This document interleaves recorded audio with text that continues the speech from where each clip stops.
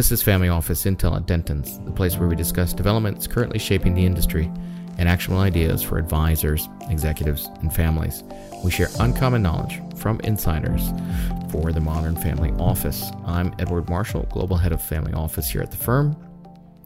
Today's discussion centers on the world of blockchain. We'll cover several areas, including the current state of the space and what the future holds, use cases, and what to expect in this space. Some interesting conversations around art and digital art as well.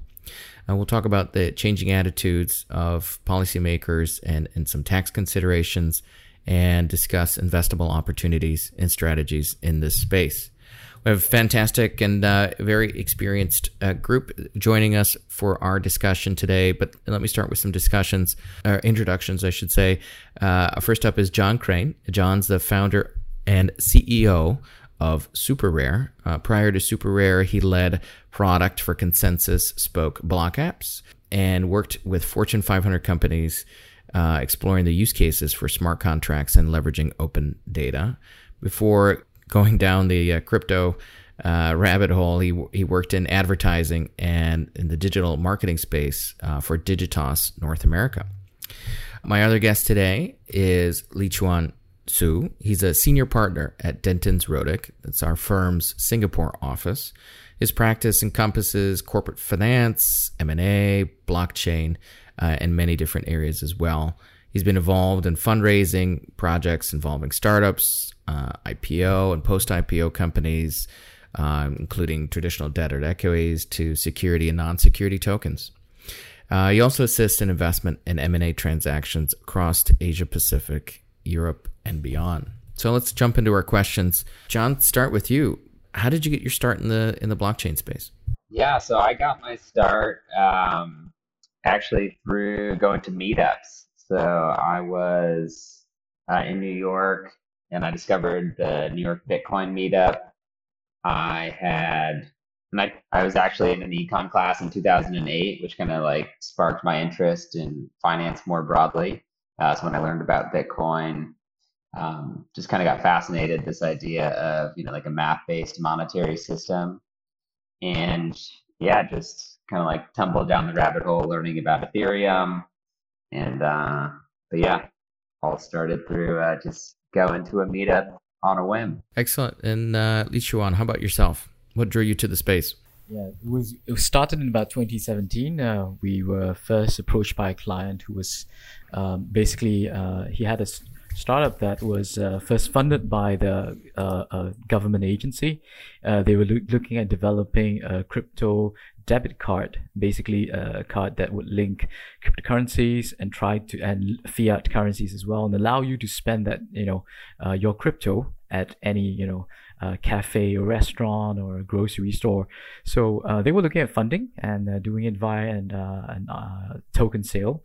And we were quite intrigued because it's the first time as a securities lawyer that this idea was brought up to us. So we explored that within the realm of the existing laws in Singapore.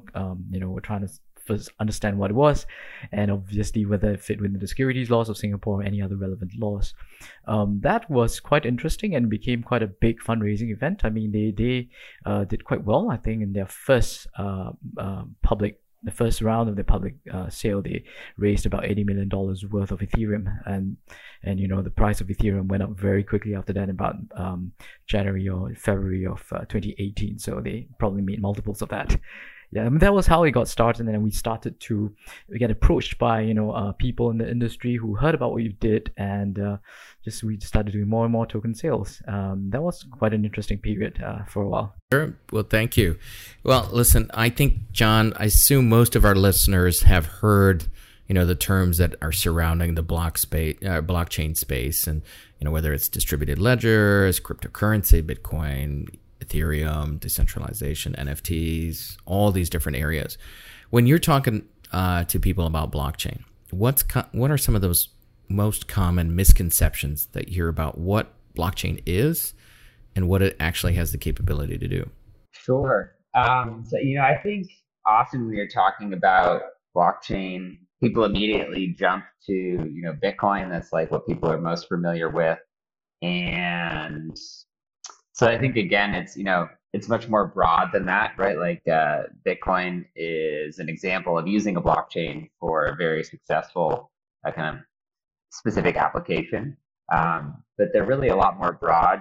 There's smart contract platforms as well. So those are like, Ethereum kind of like being in the forefront there, but there's some other interesting ones such as, Polkadot. And yeah, I think, really it can do a lot more than people think. I think we're seeing right now, especially with the growth in the smart contract space, you know, really blockchains are shared databases and they can do, basically anything else that a regular database can do. There's just very specific sort of, ways the database gets updated. So I think often it's people just kind of like misunderstand the scope of what you could actually do with a blockchain. Thanks, John. And Lichuan, John talked a little bit about some of these practical and, potential applications. Some of them seem quite practical, some of them a little bit more theoretical in nature. What are some of the most common use cases that you're seeing entrepreneurs and others look at today versus where you were 4 or 5 years ago in this space? Yeah, definitely. It has moved quite a bit since we first looked at it. Initially, quite a lot of the technology was used, I think rightly so, as for ledger technology, for use cases which required ledger, for instance, looking at title, looking at ensuring basically a whole chain and transaction that where people are concerned about the genuinity or genuineness of certain things. And that technology allowed sort of a platform, a way in which people can trust that whatever has been done or passed on from previously would have been tamper-proof. So that was a very interesting case. We've seen cases where, blockchain was used for ensuring that, goods were brought from sustainable sources, for agriculture, for even cattle, things like that, which allow for basically unlocking of value of cattle. And what they do is that they basically ensure that you are buying from a sustainable source. This source is really genuine, and so we've seen cases like that, and it's developed. However, along the way, we've seen more and more cases of it moving into finance, and I think even to today, for instance, we see a lot of people coming up with the DeFi, for instance, decentralized finance. We also see it being used in artwork and other precious commodities, and how it can therefore allow for a fractionalization of title and fractionalization of assets. So that was something we didn't see that much some years back, but we're seeing more and more of. Yeah, and the use cases are quite endless, and we see it used, for instance, even in government sectors. So just to give an example, in Singapore, we have a project called Project Ubin, which is set up by the Central Bank of Singapore. They've come up with use of a blockchain technology to allow for payments and settlements amongst all the major financial institutions in Singapore. At the same time, they also have a project where, for instance, educational institutions, are concerned about how their certificates are forged. So they have basically open cert concept where you can check on the genuineness of educational qualifications and certificates in Singapore awarded by the local institution. So it has a huge variety of use cases that we've seen so far in Singapore, and in fact in the Asia Pacific region as well. Have you seen any cases, without certainly naming names, of firms where it didn't work out, where it was like a good idea, but at the time, but maybe that particular use case didn't pan out the way it originally intended to be? Yes. Unfortunately, many cases like that. In the original, the early days of token sales, fundraising via token sales, a lot of these are startups.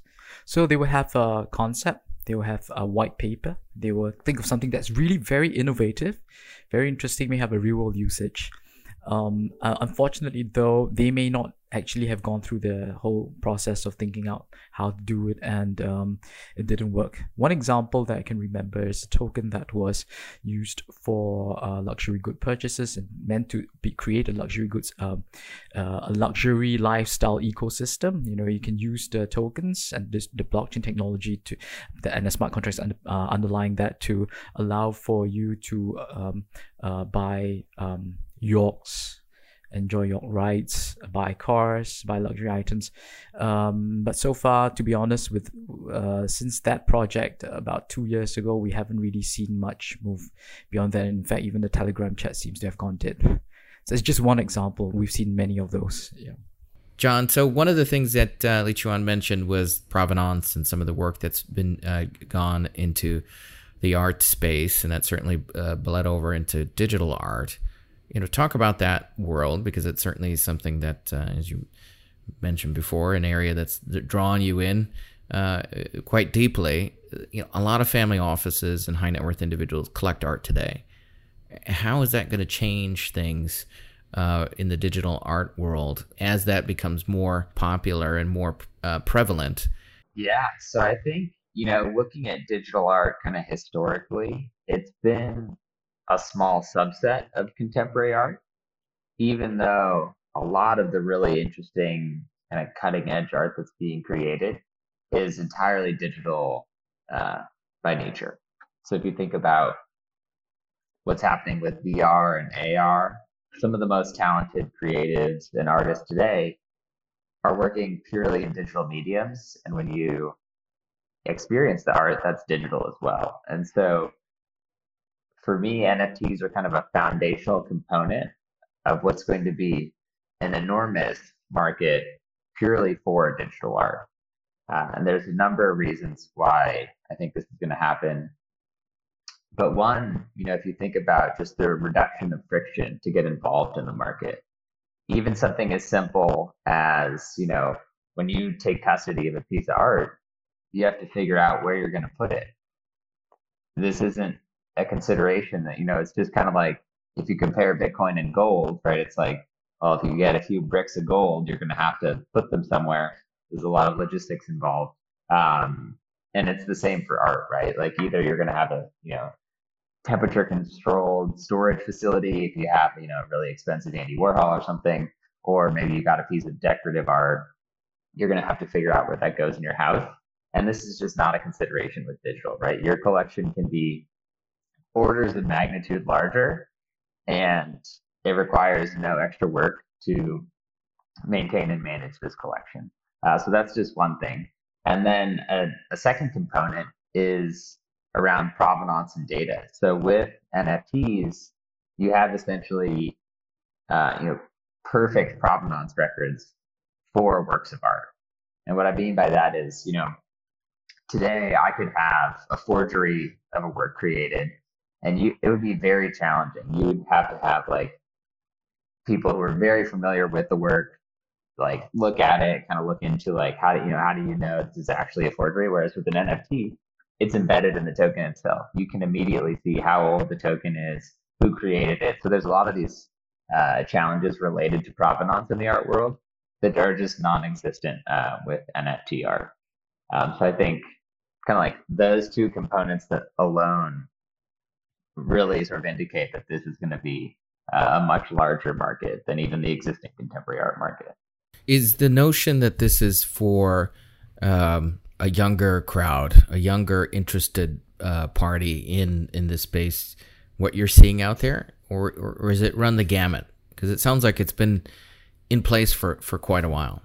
Yeah, so I think, again, not too dissimilar from Bitcoin and other cryptocurrencies. I think it's sort of younger, more experimental people who get involved first.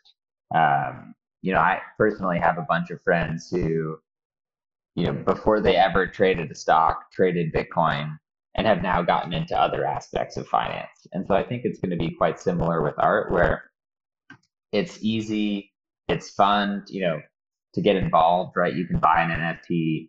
You don't have to live in a, cultural hub like New York or Singapore, right? You can live anywhere in the world. You have access to the art. You can participate in the market.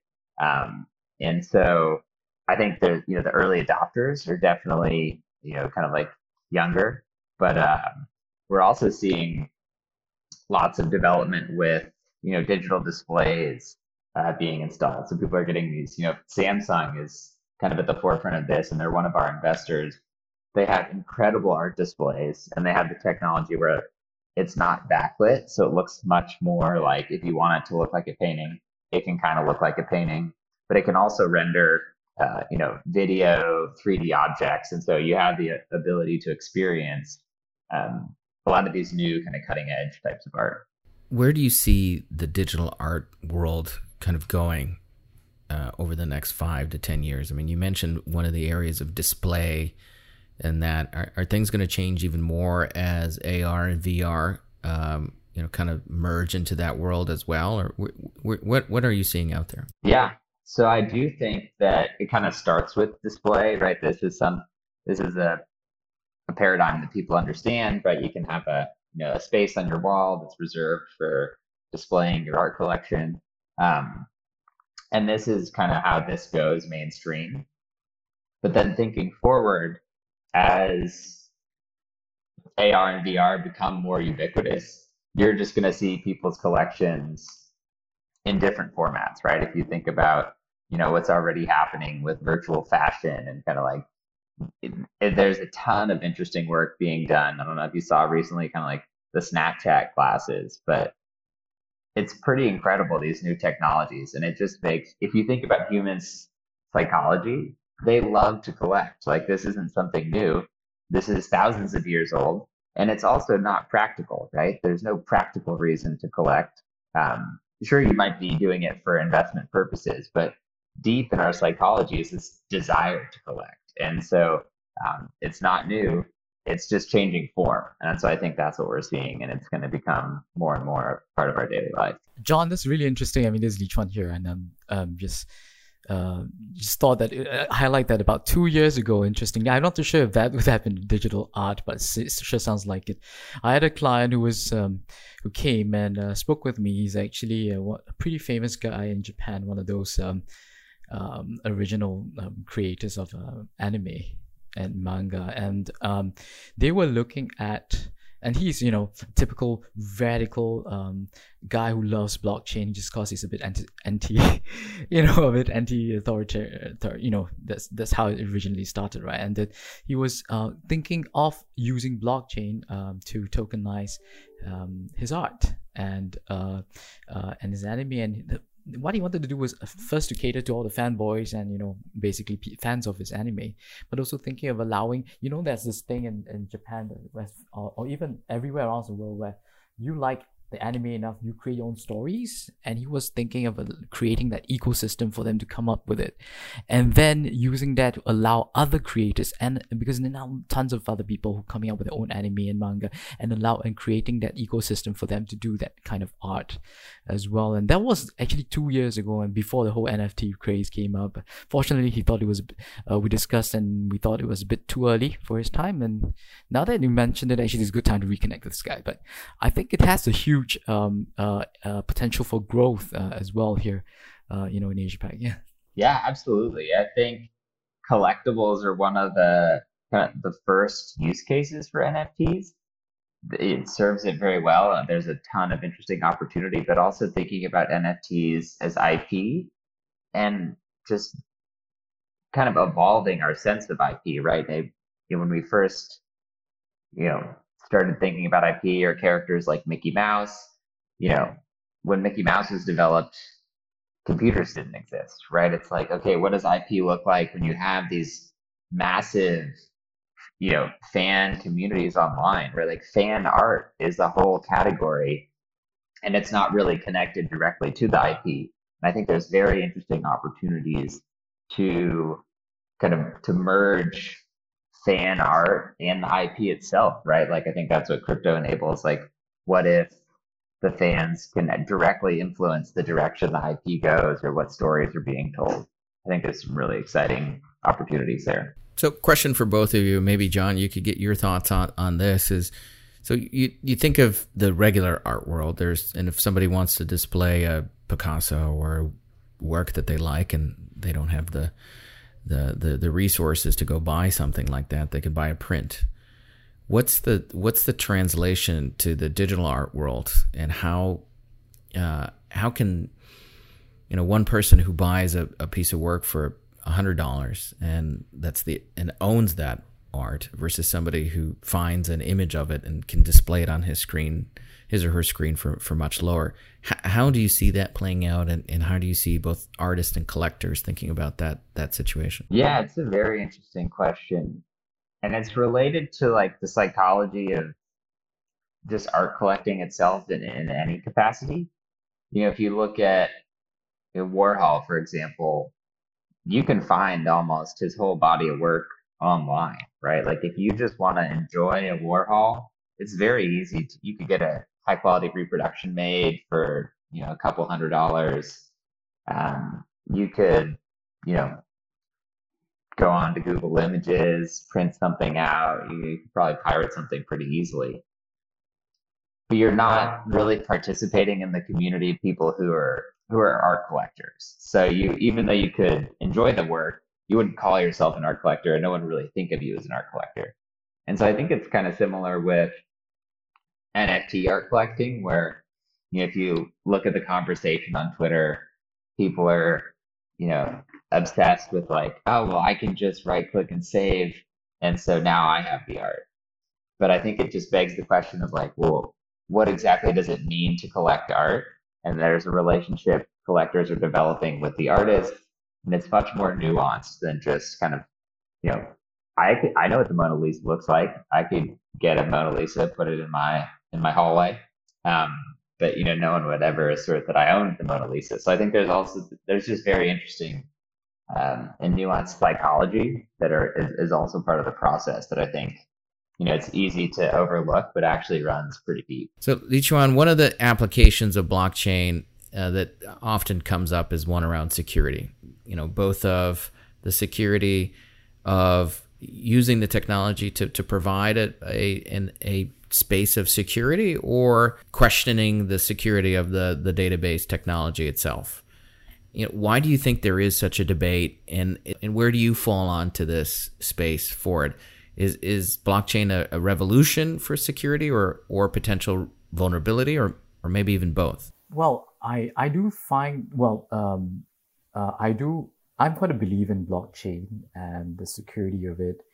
And I do think that the technology has a lot of potential to, in terms of providing security in the area of, in the use cases like I mentioned. And the fact that, or generally distributed ledger technology for that matter. I do think that in all the cases where there might have been security issues, I do think very often it's more human error than anything else. And the fact that it's so tamper-proof, and I'm quite a believer in that. I mean, I'm not sure if this is a relevant example, but recently I signed up for a DeFi account, and I was basically transferring my some coins and tokens into that. And I had to basically, there was some issue that came up with my phone, and I had to delete and reinstall my app. And I forgot my security passcode. And there, my tokens, about $1,000 worth of it, is all gone, lost in cyberspace forever. And none of the platform providers, people who created that, could help me. I'm quite I do see exactly, that is exactly the use of blockchain and distributed technology, right? Everything's within my hands, my control. And if security fails, I do think most of the time it's more human error than anything else. I don't know if that answers your question, but no, it does. I mean, it states towards both ends of it. I mean, it's so secure that you can't even get back to some of those areas that you had mentioned. And do you see people using blockchain as a realistic way to secure data, though, itself? And the other side of it, the coin too, is there a potential vulnerability out there as part of the discussion? Yes. So, in terms of the security of the technology, I do think that's is pretty much proven. Of course, there are vulnerabilities in the black in the system and in the platform underlying it. I'm not a technology expert, but I have seen basically conceptually how things, depending on what kind of system, as for instance, is it a proof of stake? Is it a proof of proof of work? And there are inherent vulnerabilities underlying conceptual inherent vulnerabilities underlying all that. But I do think that most of the time it is secure and it is quite safe. In respect of tokens, however, I do think that the main vulnerability there, and if I'm looking from a regulator's perspective, is not so much the technology that's behind it, but very often who's using it and what it's used for. I think that's the main concern of regulators and governments all around the world. It's not so much the technology that they're so concerned about, and as well as the general savviness of the public in handling the tokens and working within the realms of technology. Many people are just don't understand it very well, and especially retail, I do think. And that's where I think the regulators are really concerned about that. Thank you, Lee Chuan. John, question for you on your background and something that I wanted to see and get your thoughts on is you certainly had an interesting background in work in the digital marketing space. Is that an influence to you as well as what you're looking at in digital art? And do you think there's some symbiosis of that go forward? Yeah, absolutely. So I got interested in going into marketing and advertising because of digital art, actually. So I learned to create generative art in college with a programming language called processing, which I thought was fascinating. And, especially in the agency world, right, there's a ton of incredibly talented creatives who are really just, treated as tradespeople, right? They're, experts in their craft, but all they're doing is sort of making cool videos with branded logos floating around, right? And there was no opportunity for these people to monetize the art they're creating. And a lot of these people were, in my opinion, some of the best artists in the world. And so it was absolutely kind of part of the motivation and the story for Super Rare is knowing a lot of these people and wanting to build a platform where they could monetize the art directly and sort of be compensated for the value they're contributing, as opposed to just kind of being relegated to the side as somebody who's technical and works on advertisements. Thanks. Lee Chuan, Singapore is a very interesting hub for crypto and blockchain related firms. What's the reasoning behind some of that? Does that have to do with policymakers? Does it have to do with the confluence of entrepreneurs that have looked at that part of the world and that your jurisdiction as something that's unique? Yeah. So Singapore has always been very encouraging of startups, as well as trying to build itself into a place for technology, a place for the advancement of science. It's one of the key industries that the Singapore government has paid a lot of attention to. So that has been around since, I think, the early 2000s. That's when one of the first people that were bringing all the venture capitals and all that would invest into startup in Singapore. They also started having government initiatives to encourage startups. And they recognize that blockchain and distributed ledger technology is actually definitely a way to go, and they have tried to encourage that, and also have adopted and have been early adopters as well. For even government agencies as well as government-linked companies.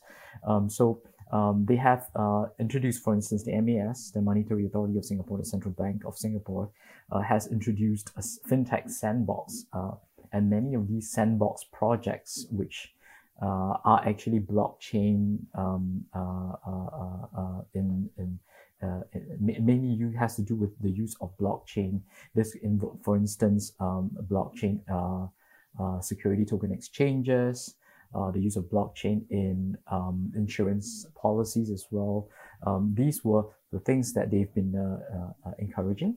At the same time, recognizing, of course, yet the issues that blockchain technology has, particularly in the space and the realm of tokens and how the tokens were used for, and the concerns would be, of course, anti-money laundering as well as terrorism financing. They have been quite careful and calibrated in their approach and trying to introduce regulation that will first, of course, mitigate any concerns that these risks would bring, and more importantly, give confidence to financial institutions and banks to be able to work with these startups who might be using blockchain technology or dealing with crypto. The key act that they have brought in is actually the Payment Services Act 2019. It was introduced and passed by Parliament in 2019 and came into effect last year in January 2020. And the whole idea is to regulate intermediaries of payment services, but many of these actually would capture intermediaries dealing with crypto, with cryptocurrencies, be it digital payment tokens or electronic, what they call e-money, electronic money, basically fiat representations of currency. And the whole idea is that with these licenses that are given out eventually, this will give a lot of the banks confidence to say, hey, I'm going to be happy to deal with these crypto companies, blockchain companies, and be assured that at least they have someone regulating and supervising them. And that's been quite key, I think, in attracting many legitimate, very traditional, very big boys and coming to Singapore and trying to get this license. This will give them that legitimacy to operate within one of the key, I think, financial markets within Singapore, within Asia, if not the world. So let's turn gears a bit and talk about the areas of potential interest for investment on this. We talked about a lot of different use cases today. John, from your perspective, what are those areas that you would tell people that are interested in investing in this space to look at, either that are available today or you see going down coming out over the horizon, because it's certainly a space that evolves quite quickly. Yeah, I think one of the interesting trends that I'm seeing, and my reference being more in the NFT space, so this is like gaming, art, IP, but we're seeing kind of this, specifically around gaming, kind of like this play to earn sort of these ecosystem, like there are these in-game economies, or it's like these communities, right? These communities that have evolved online, but we've never, been able to like really associate value with these communities. And I think people issuing these, community tokens, in-game, economy tokens, right? It's still such a nascent space, and I think we're kind of just scratching the surface of what it means for these communities to be able to issue these tokens, right? Like the governance token space, I think, is extremely fascinating, and it's an area where there's still a lot of skeptics, and so in my mind, that's kind of the information arbitrage, right? Like especially with digital art, right?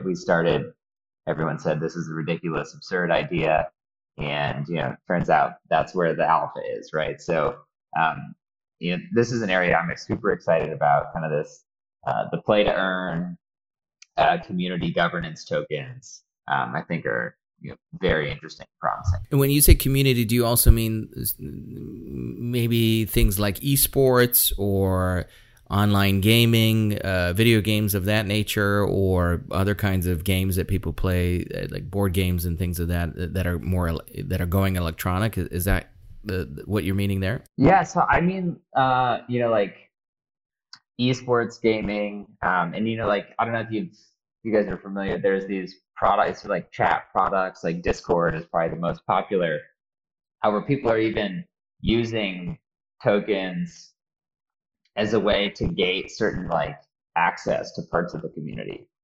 And so it's like, whether it's In this first, for example, Super Rare, we just issued artist badges, which are NFTs. So these can be used to allow artists to, maybe they want to have a conversation with just people who've already collected their art, right? So it's kind of like it's the merging of like access tokens, but then also kind of issuing, governance tokens for the platforms themselves, which I think is really fascinating. But yeah, it spans, across, esports, kind of like online video games. Yeah. Lichuan, what are you seeing in your space that family offices and others should look at if they're examining this space for opportunity? So what has been coming up and gaining a lot of popularity are actually security tokens. In Singapore, there has been quite a number of security token exchanges that have been licensed and available to accredited investors, basically high net worth individuals, as well as institutional investors. And these actually are your traditional securities, but in a token format. And they offer basically the usual, economic benefits that the securities have, but by cutting out a lot of the first instance trading time, cutting out a lot of the intermediaries. It could be one exchange that holds everything. It can be the custodian, it can be the broker dealer of the tokens, and that is meant to reduce costs and allow for hopefully greater economic benefits and interest and rate returns to the investor. That has been a growing space. So more of like a fintech play. Yes, definitely more of a fintech play. Yeah, and that has been we've been involved in quite a number of these in Singapore, and we even have major banks within this area introduce tokenized bonds, for instance, where the rates are slightly higher than the usual bonds that they would have offered outside. And it's easily tradable as well. It doesn't have to be through an OTC. It can be directly on the exchange amongst the individuals. So that has been gaining a lot of popularity. Well, last question for both of you. Lessons learned. What do you know today that you wish you had known back when you got started in the space? Lichuan, let's start with you. What's your one lesson learned? I wish I'd bought Bitcoin when it was below 10,000 USD. That's for sure. That's definitely something I wish I had done. But on a more serious note, I think that my initial reaction to blockchain, to cryptocurrencies, were just like many other people. I think was similar to what John has said right at the start. It seemed to be linked with shady characters, shady dealings, people hiding things, money laundering, things like that. But I do think that blockchain is, and that's because many of that probably due to the links with Bitcoin and that the kind of reputation it has. But I do think that blockchain, distributed ledger technology, cryptocurrency is a lot more than that, and there's a lot of potential for and use cases. And I think it has brought a whole new dimension to businesses. In all areas, whether it's small, medium enterprises, and in different industries as well, whether it's in finance or whether in logistics or whether even in F&B. And we've seen all of those in cases in Singapore.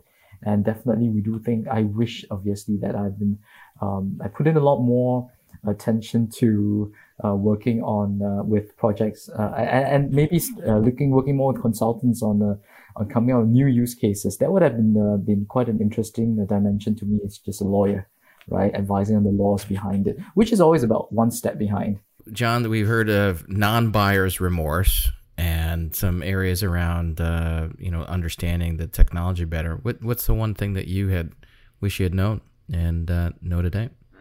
This is a tough question. Yeah, I think one thing that I've learned and just might be interesting for some of the, I don't know, maybe like analysts or people who are part of these family offices. I think if you look, if you think about Bitcoin, right, it kind of like grew out of this interesting internet subculture, the cypherpunks. I think we're still seeing a lot of the value that's being created in the crypto space is coming from these communities that are using tools like Discord, organizing online, having discussions. And so I think, it's really powerful to, join these communities, interact with them. And I think there's a lot of opportunity. So over the coming, 5 years, like I mentioned, these, tokens that communities are issuing, this kind of like play to earn model that's coming through online gaming. Like this is related to trends in esports, trends in crypto. The people who find the best alpha are the ones who are actually participating and engaging these communities. So I think the best way to get involved is to join the communities, actually add value, and I think it's a winning recipe. Well, thanks, John, and thank you, Lichuan, for joining us today, and thanks to all of you for listening in. And if you'd like to get in touch with our guests or have any questions, send us an email to familyoffice@dentons.com. If you enjoyed today's conversation, so inclined, subscribe to the channel, review us on Apple Podcasts, follow us on Spotify, or keep in touch with us wherever you prefer to listen to podcasts. As always, sharing this episode is very much appreciated and probably the best way that you can show your support. Sign up for our newsletters, learn more about our solutions and research in the family office space. Check out our website, that is dentons.com/family office. Well, that's it. Bye, everyone.